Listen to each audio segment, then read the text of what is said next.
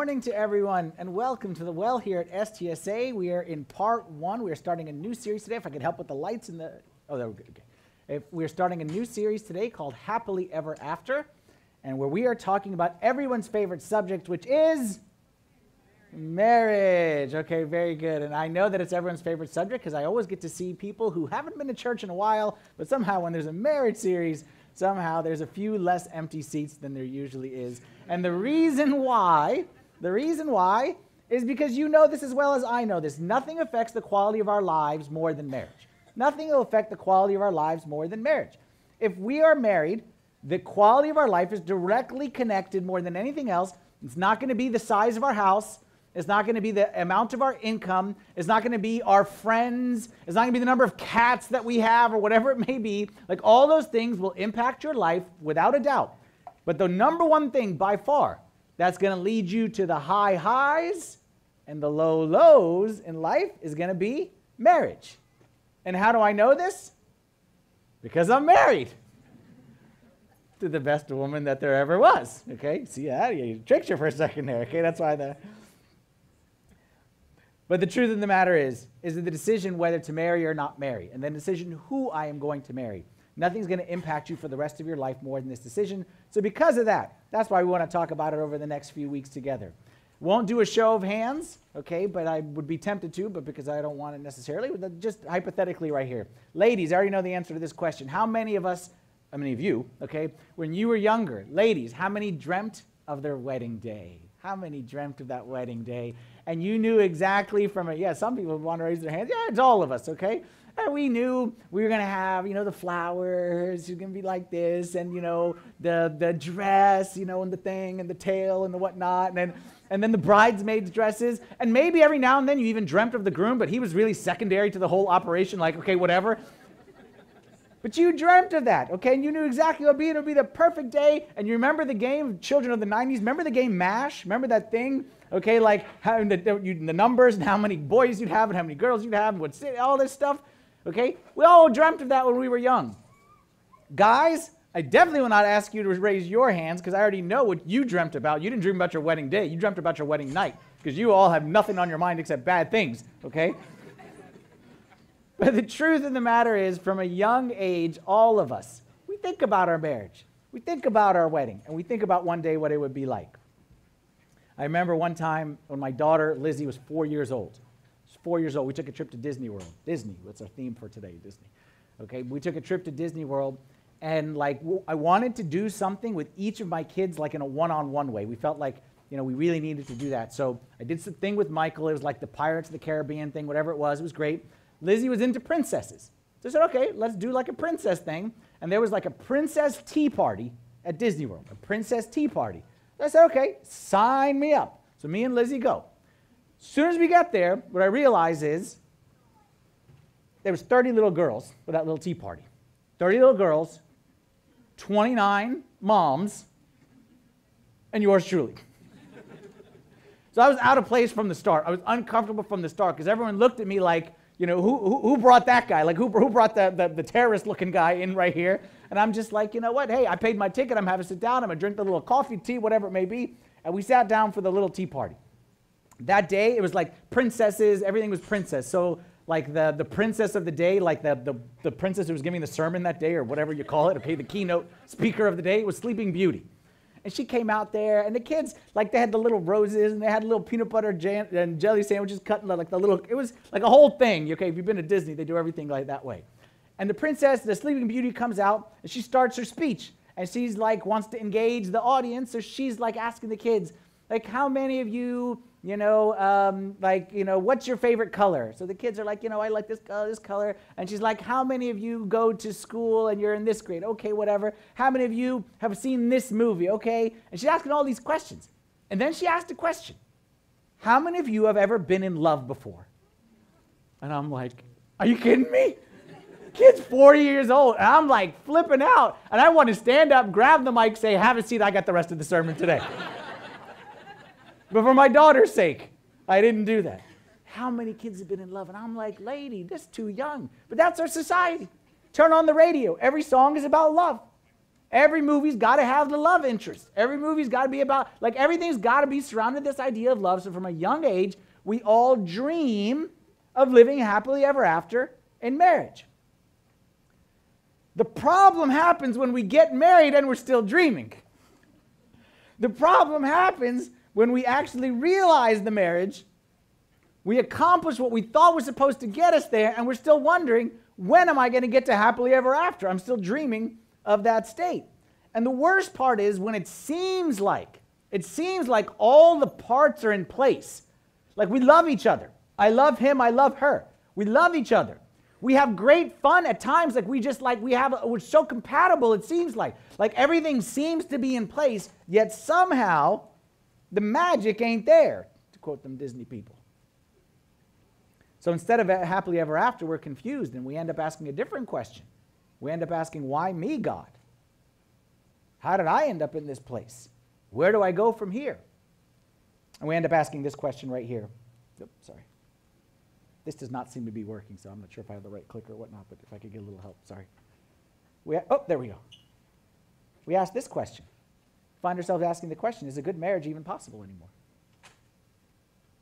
Is a good marriage even possible? Like if we are so compatible, we love each other so much, we're both good people, he's good, I'm good, and then let's be honest, we look around, maybe we look at our parents' marriage, and it was, left a lot to be desired, we thought it was just them, but then we was like our uncle, and then it was like our brother, and then it's like our neighbors, and then it's like that nice couple in church that no one would have imagined, then they got a divorce, and then it's like, well, if it's all of them, then like, is a good marriage even possible? Is it just a fairy tale? Is happily ever after just something in the Disney movies and it's not real? Real life is you just kind of suck it up, you put on a good front on Sundays, you dress nice, you look good in front of the people, and then you just hate your life the rest of the week. Is a good marriage even possible? Y'all know me. I don't like to beat around the bush. I like to go straight. Sometimes I don't tell you what you like to hear, but I say what I believe you need to hear, and I'm going to be honest. I'm going to be very honest. Is a good marriage possible? It is possible, but forgive me what I'm about to say, it is not likely. And as soon as I say that, I'm not saying that it's unlikely, meaning that, I don't mean it that like it's almost impossible that you'll have it, but what I mean is it's not going to happen by accident. It's not going to you're not going to walk into it and find yourself one day, oh, we just lucky, we just happen to have a good marriage. What I want to say is when it comes to having a good marriage, the odds, forgive me, the odds are against you. The odds are against you. And I'll liken it to this. I know that sounds bad, but think of it a different way. I'll give you another analogy. Staying in shape, okay, being healthy, having a certain, okay, body, a fat percentage, or body appearance, whatever it may be. Staying in shape, is it possible? Yes, but it's not likely. The odds are against you, meaning if you do nothing, you're not going to stay in shape. Now, of course, I realize that there are some people out there who have been given a genetic metabolism to be able to eat whatever they want, okay, and they stay in shape, okay? If that's you, we hate you, okay? We hate you. We're honest. We pray for you, like pray for your enemies. We love you, but we hate you, okay? We hate your guts. Because the majority of us, that's not us. The majority of us, if we want to stay in shape, it's absolutely attainable and it's possible. But it ain't going to happen by accident. All of life is working against us staying in shape. All of life is working towards us losing our health. It's the scientist, entropy, okay, the law of entropy, which is that everything tends towards chaos and destruction. This is the same way when it comes to our health, the same way when it comes to our marriage. So is a good marriage possible? Yes, it is possible, but it's not going to happen by accident. It takes hard work, just like staying in shape. It takes commitment. It takes discipline. And those who are willing to do it, you can get there, but you ain't going to get there by luck. Say that another way. I know this sounds confusing, but follow me here. If I want to get more, I must do more. But if I want to do nothing, I will get nothing. Does that make sense? If I want to get more, I got to do more. But if I want to do nothing, then I shouldn't be surprised when I get nothing. Every area of life, not just marriage. Your health, your career, every area of life, if I want to get more, then I got to do more. But if I don't want to do anything, I want to do nothing, then I shouldn't be surprised when I get nothing. The facts of life. Facts of life. Marriage, like I'd be honest, is at an all-time low in our country. And when I say it's at an all-time low in terms of success, okay, we often hear the number that 50% is the divorce rate. Divorce rate is 50%. Half the couples who get married get divorced. 50% divorce rate. That's troubling, but I'm going to be honest, that's actually not the most troubling piece of it, at least to me. Because that's pretty much stayed steady over the past, whatever it may be, 20 years, 30 years, 40 years, whatever. Okay, it used to be much less, but that divorce rate of 50%, which is not good, that's troubling. But let me show you something much more troubling, is not the rate of divorce, but actually the rate of marriage. Look at this graph up here on the screen. What this says is that marriages have reached an all-time low in our country. And that is the number of newly married people per 1,000 population, okay, above age 15, so per capita. Okay, and the data is as of 2019.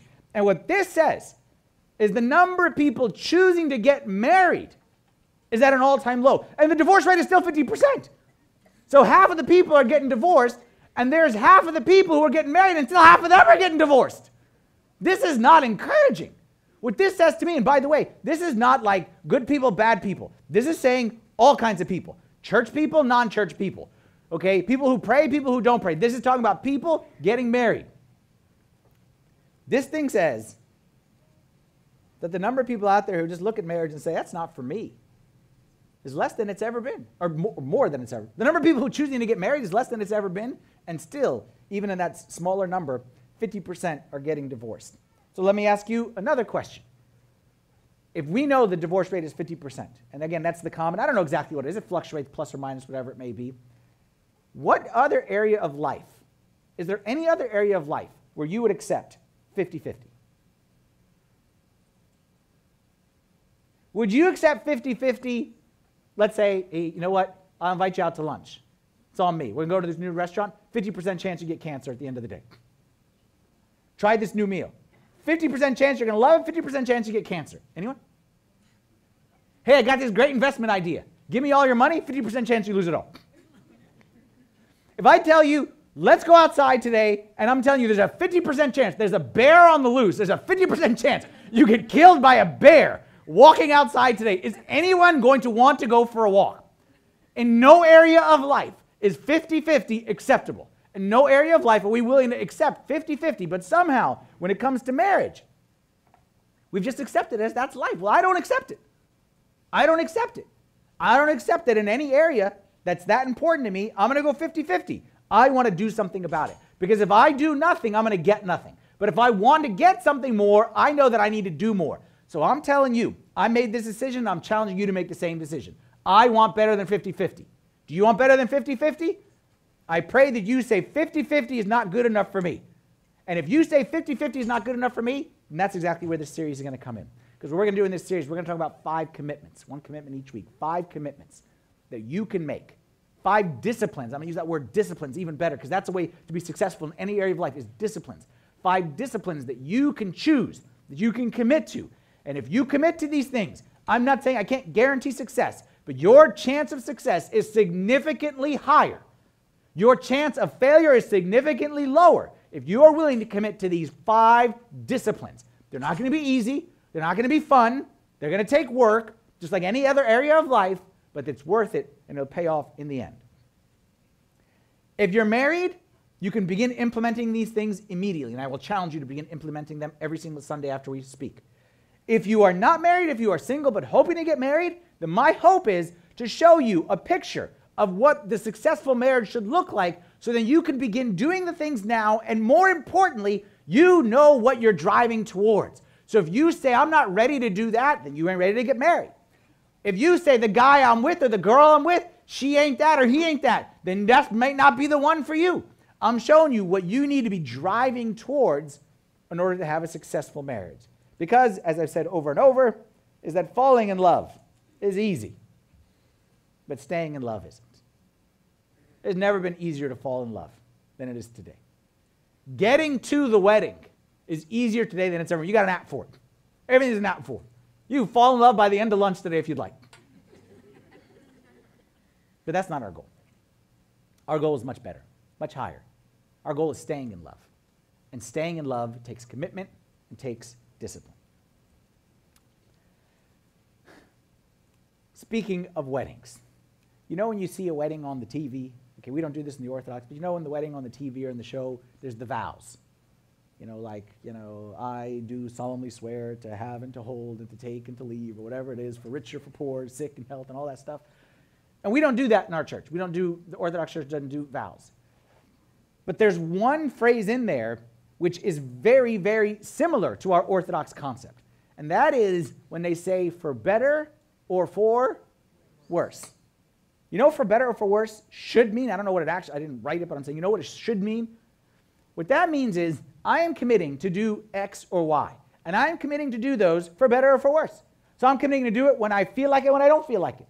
I'm committing to do it when you're nice and when you're not nice. I'm committing to do it when I'm in the mood and I'm not in the mood. When there's football on, when there's no football on. When I'm sick and when I'm not sick. I'm committing. That's what commitment is discipline to say, regardless of how I feel, this is what I commit to.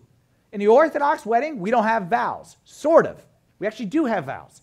But it's not vows that you say as much as what we have is a vow between man and God, a covenant between man and God. It's not so much husband to wife. It is, but it's much more this. And it's God commanding me, because God doesn't give suggestions. God gives commandments. Commanding me, you're going to be a husband. This is what you're going to do. You're going to love your wife as Christ loved the church. You're going to give yourself for her. It's a command. And I vow in front of him that I will keep that command. Regardless of who she is or what she does, I'm going to keep that command because it's a command between me and you. I always think of God as my father-in-law. Okay, like if you have a scary father-in-law, okay, and you're going to be held accountable in front of your father-in-law, well, you know what? God is my father-in-law. But he's also my wife's father-in-law as well. He's all of our father-in-laws if we're married, and we will answer to God. And God's going to say, you stood in front of the altar, and you promised you would do this. That's the vow. Okay, and same with the woman. Okay, it's not just this way, but it's that way as well. That's how we're going to approach this series. 5 commitments that I'm vowing in front of God to do. The worst way you can approach marriage, the worst way, is you approach marriage and okay, give me 5 things I can do to change him. Give me 5 things I can do to change her. Give me 5 things that I can do of how to get him to be how to get the man that you want in 21 days or less or whatever it may be, or how to get the wife that all that nonsense. I'm telling you, if you approach marriage, I say this with all love, if you are approaching your marriage with how do I get her to become, how do I get him to do, I guarantee you're going to fail. I guarantee you're going to fail. The one who's going to succeed is going to take advice from a very wise person. Okay, very wise person back when we were younger said that any change must begin with the man in the mirror.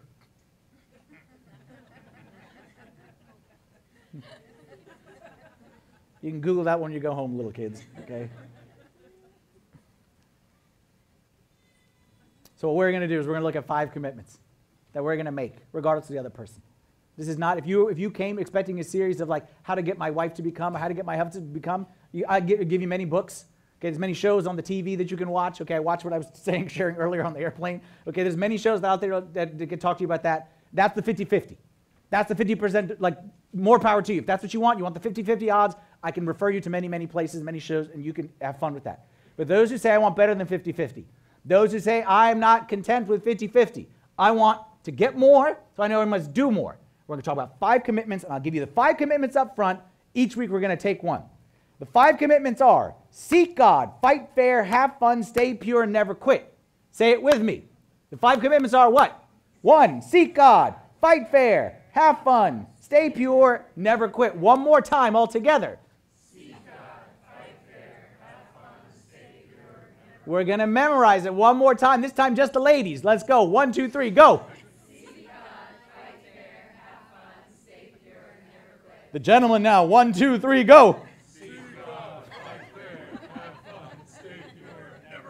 We could do like row, row, row your boat. Okay, now the left side, okay? We're going to seek God. We're going to fight fair. We're going to have fun. We're going to stay pure. We're going to never quit. You're going to memorize these, and hopefully these are going to become ingrained because these are the keys to success. Each week we'll look at one. We're going to start with the most important one, which is seek God. The problem when it comes to marriage, for many people, I'm generalizing here, so you may be outlier here, but the general problem is that the majority of people who approach marriage, and this is a lot of us, we have to be honest, okay? No one's going to call you out, but we have to be honest. We weren't really seeking God, we were seeking a spouse. When we got married, we weren't seeking God, we were seeking a spouse. And we wanted a spouse that was approved of by God, but the primary goal, the target wasn't like, how do I get to God? I need a spouse to help me get there. The target was, I need a spouse. God, I need you to help me get there. Do you see the difference? The problem is if you're seeking a spouse, you're seeking the wrong thing because you, in your mind, think that a spouse is the answer to your problems. And that's the way it happens with so many people. I hear this all the time, okay? Father Anthony, we need to talk, okay? We need to talk, whatever it is. What happened? And of course, I know when someone's so eager, either they did a very, very, very bad thing or they met a guy. Like, that's 100%. Like, there it is, okay? No one's eager to confess the sin of, like, I slept in on a Sunday. No, so it's I met a guy. Oh, yeah, tell me about the guy. And he's so great, and he's so cute, and he's so funny, and he got this job, and he's got the dimples. And I'm like, okay, like, that's great. Like, I don't really care about that stuff. But what it always ends up with, I think I found the one. I think I found the one. And I just, like, my heart inside, I want to say, I hope you realize that one ain't going to solve your problems. I hope you realize that he's great. And again, the dimples are great, and the hair is great, and the job, like, all that stuff is great. But you are setting yourself up for disappointment with this unrealistic expectation that any person is the answer to all your problems. Do you know what I'd rather hear? Like what I dream to hear? And the couples that I have a much better feeling is when I hear, Father Anthony, I met this person. He's so godly. He's such a man of prayer. He leads me closer to God. And I've never seen someone so strong in his faith. I think I found the one. Or when I hear, I met the most beautiful woman of faith, inner beauty beyond belief. She leads me and inspires me and leads me to think about the kingdom of God and how we can serve God. Those are the ones that I feel good about. Because those are the people who understand this. That God is your one. And your spouse is actually your two. We just finished up a series on money where we were talking about how money is not the end. It's just a means to the end. Well, you know what? Marriage is similar. Marriage is not the end of life. Marriage is not the goal. And if you think it's the goal, then you're going to be in problems. Because you know why? Because every person, no matter how great they are, okay, think of the greatest person, the greatest husband there is. Whoever it is in your mind, okay? The greatest husband, the greatest wife. Okay, I'll talk about me and Marianne. I think I'm pretty good, and I know for a fact she's the best. But she's got flaws and I got flaws. And she's got bad days and I got bad days. And each one of us has a little bit of pride. Each one of us has a little bit of anger. Each one of us has a little bit of obnoxiousness. Like, each one of us has our flaws. Some maybe more than others, but each one of us have it. So what happens when you take two people, each with flaws, lock them in a house together and say you're never allowed to leave? 50-50 if they make it out alive. 50-50. The only way it works is you put someone in there who can unify and calm, and that's God. God is the unifying agent. So I ain't seeking a marriage. I ain't seeking a person. What I'm seeking is God. And the marriage is a means to help me to get there. And I'm telling you, if you don't get this right, I promise you, if you don't get this right, life will never work, and you will blame him, and you will blame her, you will blame me, you will blame God, you will blame everyone in the world. But the truth of the matter is, if the person is your one, it doesn't work. Exodus chapter 20, verse 3, Old Testament, God said, you shall have no other gods before me. You shall have no other gods before me. We know about this, and we know idolatry is bad, and you shouldn't worship the cows or the river or the sun. But did you ever think that marriage might be an idol for some people? If you seek marriage more than you seek God, that's an idol. And maybe the reason why things aren't working out in the marriage the way we thought it would is because maybe we approached it with the wrong mindset. That marriage was the solution. And the truth of the matter is, marriage is just a means. God is the one. Marriage is the two. So what does it mean to seek God? Well, here's how I'm going to approach this. Okay, I realize we got married in the room and non-married in the room. So I'm going to speak to two groups, okay? And I'll circle back with everyone together. But first, I want to talk to group one, is the non-marrieds, but hoping to marry.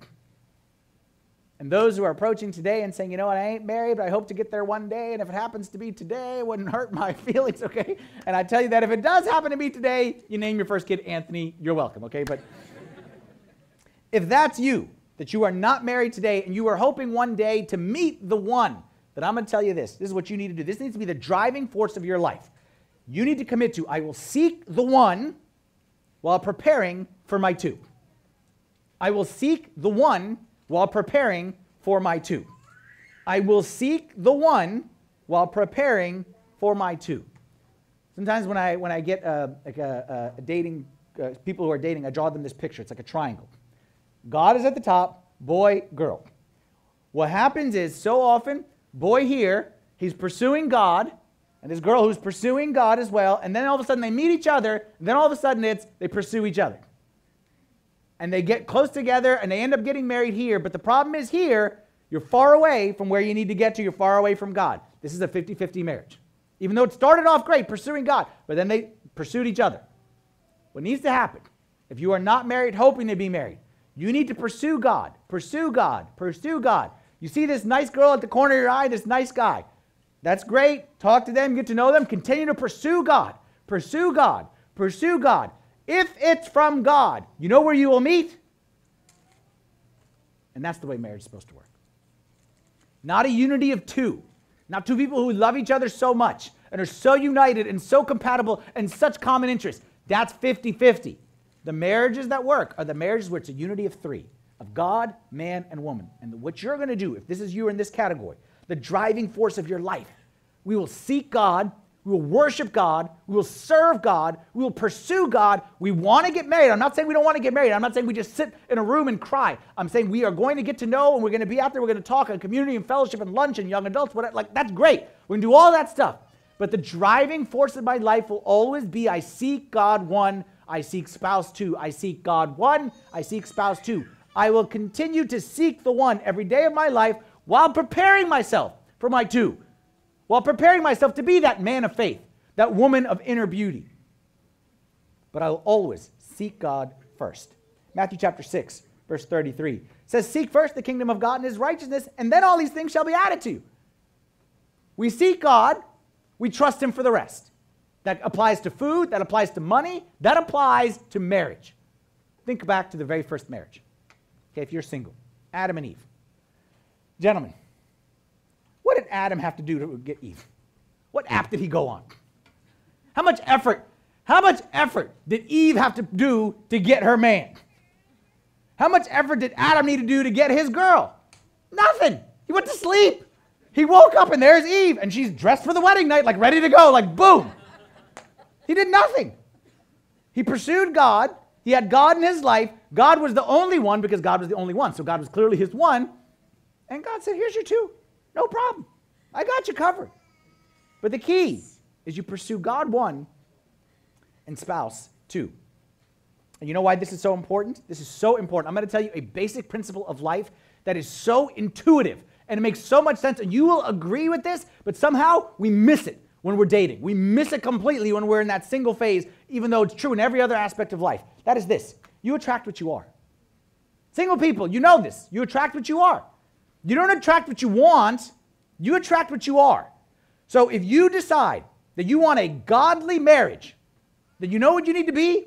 A godly single person. If you want to have a marriage that glorifies God, you need to have a single life that glorifies God. True story that I heard a pastor tell in a sermon one time. He talked about this Christian girl who was like a good girl, and she loved God and she grew up in the church, but then she went away to college. She kind of lost her way a little bit. And when she went to college, partying a little bit here and maybe drinking over there and got involved like boyfriends or whatever, but she was still a good girl. Like in her mind, she was like, you know what? Just for this phase, but of course I'm still a good girl and I'm gonna come back. Like everything's gonna be fine. And then all of a sudden, she met her dream guy. And this guy was everything. And he was a great guy. And she came back to her mom and she's like, Mom, I met the greatest guy. Like he's the most godly person. Like he serves God. And he's like volunteers in the church. Like he listens to all of Father Anthony's sermons. Like he's the best. Clearly the best guy in the world. And you know what? I want to marry that guy. And you know what the mother said to the daughter? The mother said, well, sweetheart, you need to know, a guy like that isn't looking for a girl like you. And that's the truth. Why would a guy who's committed himself to purity and godliness want a girl who didn't?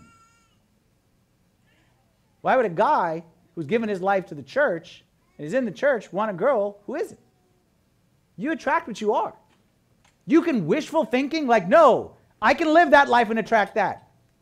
That ain't reality. You want a guy who's kept himself pure? You keep yourself pure. You want a girl who will lead you closer to God? Then you pursue a life that can get closer to God. Like it's up to you. You want a spouse? Let me stop saying girl, guys, so I don't get myself in trouble right here. You want a spouse who is dishonest? Be dishonest. You want a spouse who loves to party? Party. But the bottom line is you attract what you are. So if you want to change what you attract, you want to attract a person with morals, then be a person with morals. You attract what you are. And it's hard to hear, but the truth of the matter is, that's life. And because you are saying that I want more, that's what you're saying. You said, I don't accept 50-50. That's what you said. I don't accept 50-50. Single people, we don't accept 50-50. I want more, I'm going to do more. I want better, I'm going to live better.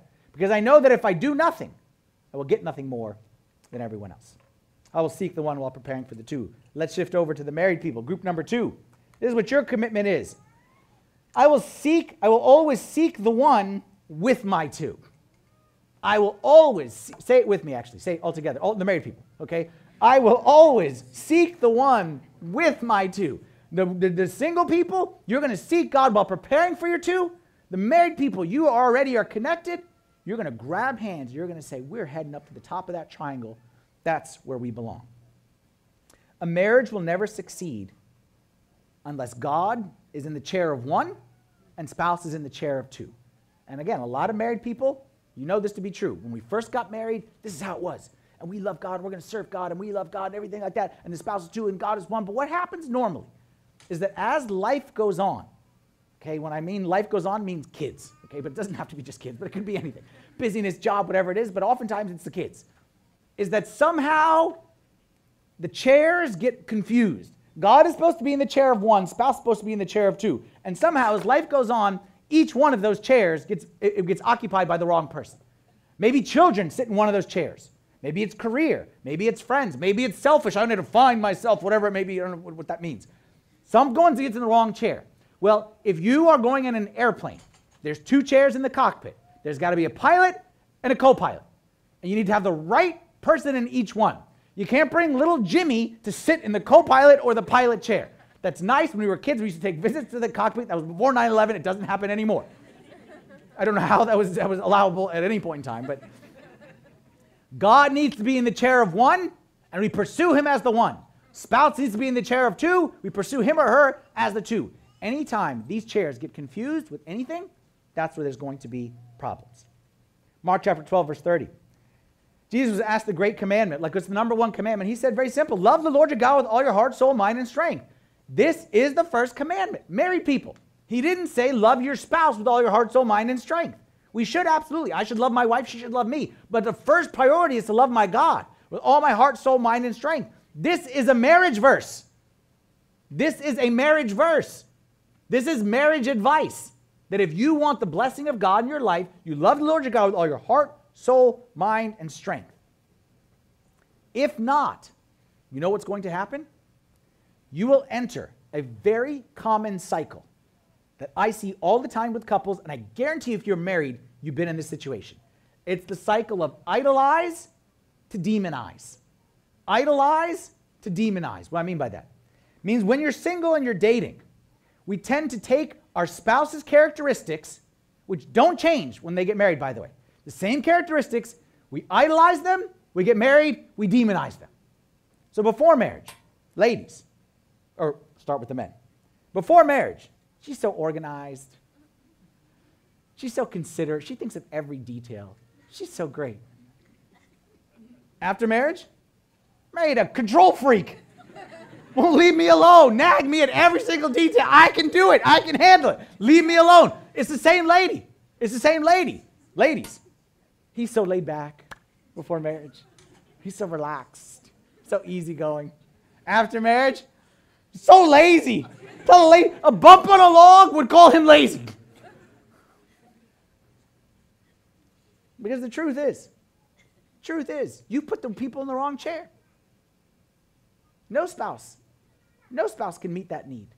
No spouse can meet every need. No spouse can fulfill every. No spouse will give you happily ever after. We seek God, number one, and we do it with our spouse.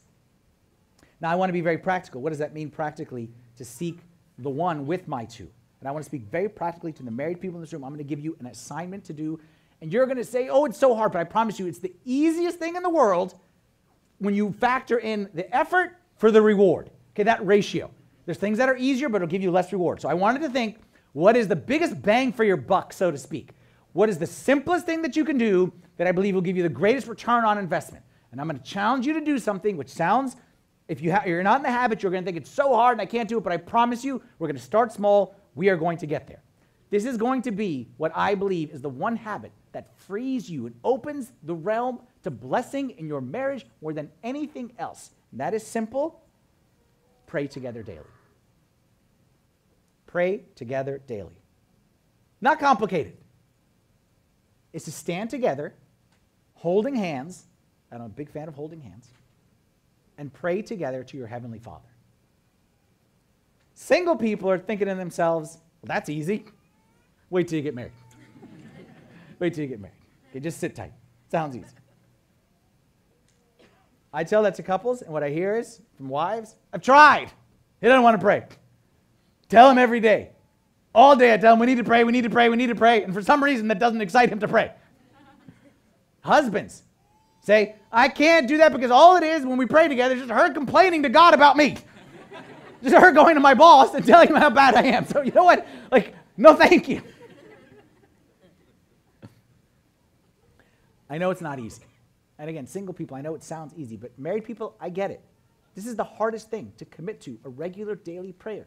But I promise you, nothing will pay dividends in your life more than this, because this is the way that we practically remind ourselves that we're climbing that ladder. We didn't marry for this. We married for this, to be connected up here. We didn't marry just so we could be close and always be together. We married so we had a partner to help me. I'm climbing the mountain to get to God, and I found a partner who can help me climb that mountain, and I can help her. So let's go together. And when we pray, we remind ourselves that our marriage is not about just like, how can I make you happy, and how can you make me happy, and how can we get a bigger house, how can we get a better job. That's not what our marriage is about. Our marriage is about our partner and our mission to heaven. And if Marianne was here, she would tell you, and husbands, gentlemen, I'm telling you, your wives would agree with this statement. We may not get it, but our wives would agree with this. Nothing makes our wives feel closer than when we pray together as a married couple. And there is something intimate about it. There is something about bearing one's soul in front of God and laying naked in front of God and saying, this is who I am, and I'm not ashamed in front of you, and I'm not ashamed in front of her. There's something about it that is a very intimacy-inducing experience, which is why, back to single people, I tell single people all the time that you should not commit to praying together daily. You should not be, especially in the same room together where there's a bed, because it's very intimacy-inducing. I'm not saying you don't pray together, you pray, but you got to be careful about the overly intimate, because prayer is one of those things. Married people is why I tell you, especially husbands, you should definitely pray together in a room where there's a bed, because nothing is more intimacy-inducing than praying together. And that's not bad. That's a good thing. There was a survey from Family Life, and it said, I shared this one time during like a men's retreat. It was like a men's thing about marriage. And it said 80% of couples that pray together report an increase in their sexual satisfaction. 80% of couples that pray together report an increase in their sexual satisfaction. I said that once. I'm telling you, the spirituality of the men in that room shot through the roof. Every man wanted to pray. Every man, like, where's my prayer book? Okay, where? Very spiritual men after that, okay? But the point is, it's a very intimate thing. It's a bonding thing. So if you're single, you be careful. You don't open this door until the time is right. But if you're married, you absolutely seek this unity together in prayer, and it will lead to more unity, hopefully. Okay, if all things work out right. 2 Chronicles chapter 7, verse 14 says, if my people who are called by my name will humble themselves and pray and seek my face and turn from their wicked ways, then I will hear from heaven and will forgive their sin and will heal their land. Who knows if that verse, heal their land, might be heal their marriage, heal their home, heal their family. Who knows? You're sitting there and saying, I tried everything with him. I tried with her. We tried the counseling. We read the book. Then nothing. Well, did you try this? Because it's a promise from God. This is if my people will stop trying to fix him or her. If my people will grab the hand of their spouse, bow the knee in front of the cross, and say, God, you're one, everything else is two. Did you try that? Because maybe that's what's missing in your home. And I'm telling you, there's something powerful. And again, I can't put it into words. Marianne will tell you the same thing. To stand together and to hear one another pray for each other. To hear her pray for me and my ministry. To hear me pray for her or pray for our kids or pray for our... There's something very bonding about that. And maybe that's where the healing will take place. You say, but we never prayed together before. That's okay, we can start. You say, but we're fighting now. And I say, well, maybe the prayer will help stop the fighting. You say, but it's uncomfortable. I say, you're married. Get used to uncomfortable. Married life is uncomfortable. Get used to it. That's not an excuse to not to do it. Because trust me, this one habit, people who pray together, you're much more likely to open the Bible together when you pray together. You're much more likely to go to church together. You're much more likely to go to confession. Individually, you're much more likely to say the words, I'm sorry, when you pray together. I promise you. Trust me, this one habit will open the door to so many others. And in case you don't believe me, back to a survey from a group called Family Life, okay, which is a Christian group, talks about marriages. And they did a survey, this is probably 5, 6, 7 years ago, somewhere around there, and it said that fewer than 8% of Christian couples pray together. Fewer than 8% of Christian couples pray together. That's not the statistic I wanted to show you. They studied those 8% of those Christian couples that pray together. And they discovered that of those that do, fewer than 1% divorce. You want 50-50? Good luck. I want 99-1. You can have 50-50. I'll take 99-1. 99-1 says that the couples that pray together, less than 1% divorce. Now, not a lot of couples pray together, and that's a sad statistic, but we can work on that. At least I hope in this room here today we're going to work on that. But the statistic that I believe in wholeheartedly is that bottom one. The couples that do, much higher chance of success. That's what I want for my marriage. That's what I want for my kids' marriage. That's what I want for your marriage as well. I'm about to wrap up. And when we do, we always conclude by standing in prayer. But since we're talking about married couples praying together, I'm going to challenge you. Hopefully, you're sitting next to your spouse. Okay, hopefully. When we do, okay, if you're sitting next to someone who's not your spouse, this does not apply to you. I'm going to challenge you, if you're sitting next to your spouse, when we pray, don't make a big show of it, but I want you to hold their hand. Okay? Again, if you're single, keep your hands to yourself. You can hold on to your own hands, okay? But I know some people are like, I need to be more strategic in where I sit next week, okay? I know some people can have their seats reserved early on next week. I'm going to challenge you to grab your spouse's hand as we pray and to make this commitment together that we are going to pray together daily for the rest of this series, even if it's just Our Father. Even if it's just, I don't care if it's in the first thing in the morning, I don't care if it's at lunchtime, if you work from home, I don't care if it's right before bed, doesn't matter. For 5 weeks, 5 weeks is nothing. 5 weeks is nothing.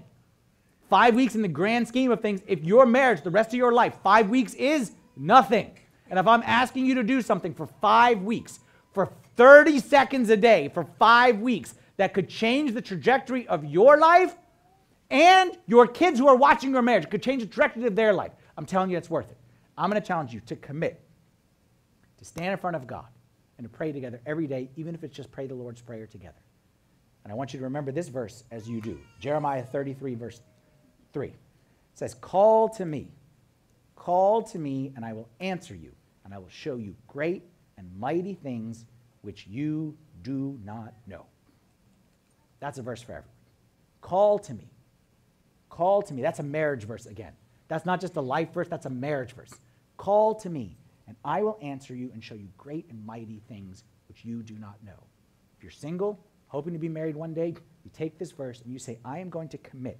I'm going to commit to seek the one while preparing for my two. I'm preparing for my two. I'm still talking to that boy. I'm still talking to that girl. I'm getting to know people. That's fine. I'm not against it. But the highest priority in my life, the driving force in my life, from the minute I wake up to the minute I go to sleep, I will seek the one. I will seek the one. I will seek the one while preparing for my two. I will call to him, and I will wait for him to answer and show me great and mighty things. If you're married, then what you're going to do is you're going to seek the one with your two. Because something that maybe you did in the beginning, but you're going to continue to do that. You're going to recommit that our marriage is not for us.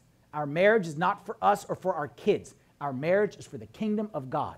We will hold hands nightly. We will pray together. We will seek the one with the two, and we will trust that in that, God will work in amazing ways. Okay? Let's stand together for a prayer. In the name of the Father, and the Son, and the Holy Spirit, one God, amen. Heavenly Father, Lord, we love you with all of our hearts. And we know, Lord, that you have a great plan for every single one of us. And we know marriage is part of that for a lot of the people in this room. So we're praying, Lord, that as we approach marriage, if we're single, or as we approach marriage, that we're in it right now, that nothing ever clouds out you, that you are one, Lord, everything else is two. We will seek you first, Lord, and we will commit to doing that, especially over these next 5 weeks, and we will trust that when we call out to you and we seek you first, that you will heal us, that you will answer our prayers and show us things that we only imagined and never thought would happen to us. We love you so much, Lord, and we thank you, and we really pray that during this time that you would bring healing to so many people's hearts and homes and marriages. We pray these things in the name of your Son, Jesus Christ, with the intercessions and the prayers of all your saints. Hear us as we pray thankfully. Our Father, who art in heaven, hallowed be thy name. Thy kingdom come, thy will be done, on earth as it is in heaven. Give us this day our daily bread, as we forgive those who trespass against us. And lead us not into temptation, but deliver us from the evil one. In Christ Jesus our Lord, for thine is the kingdom, the power, and the glory forever. Amen. Thank you all so much for joining us. Have a great week. We'll see you back next week.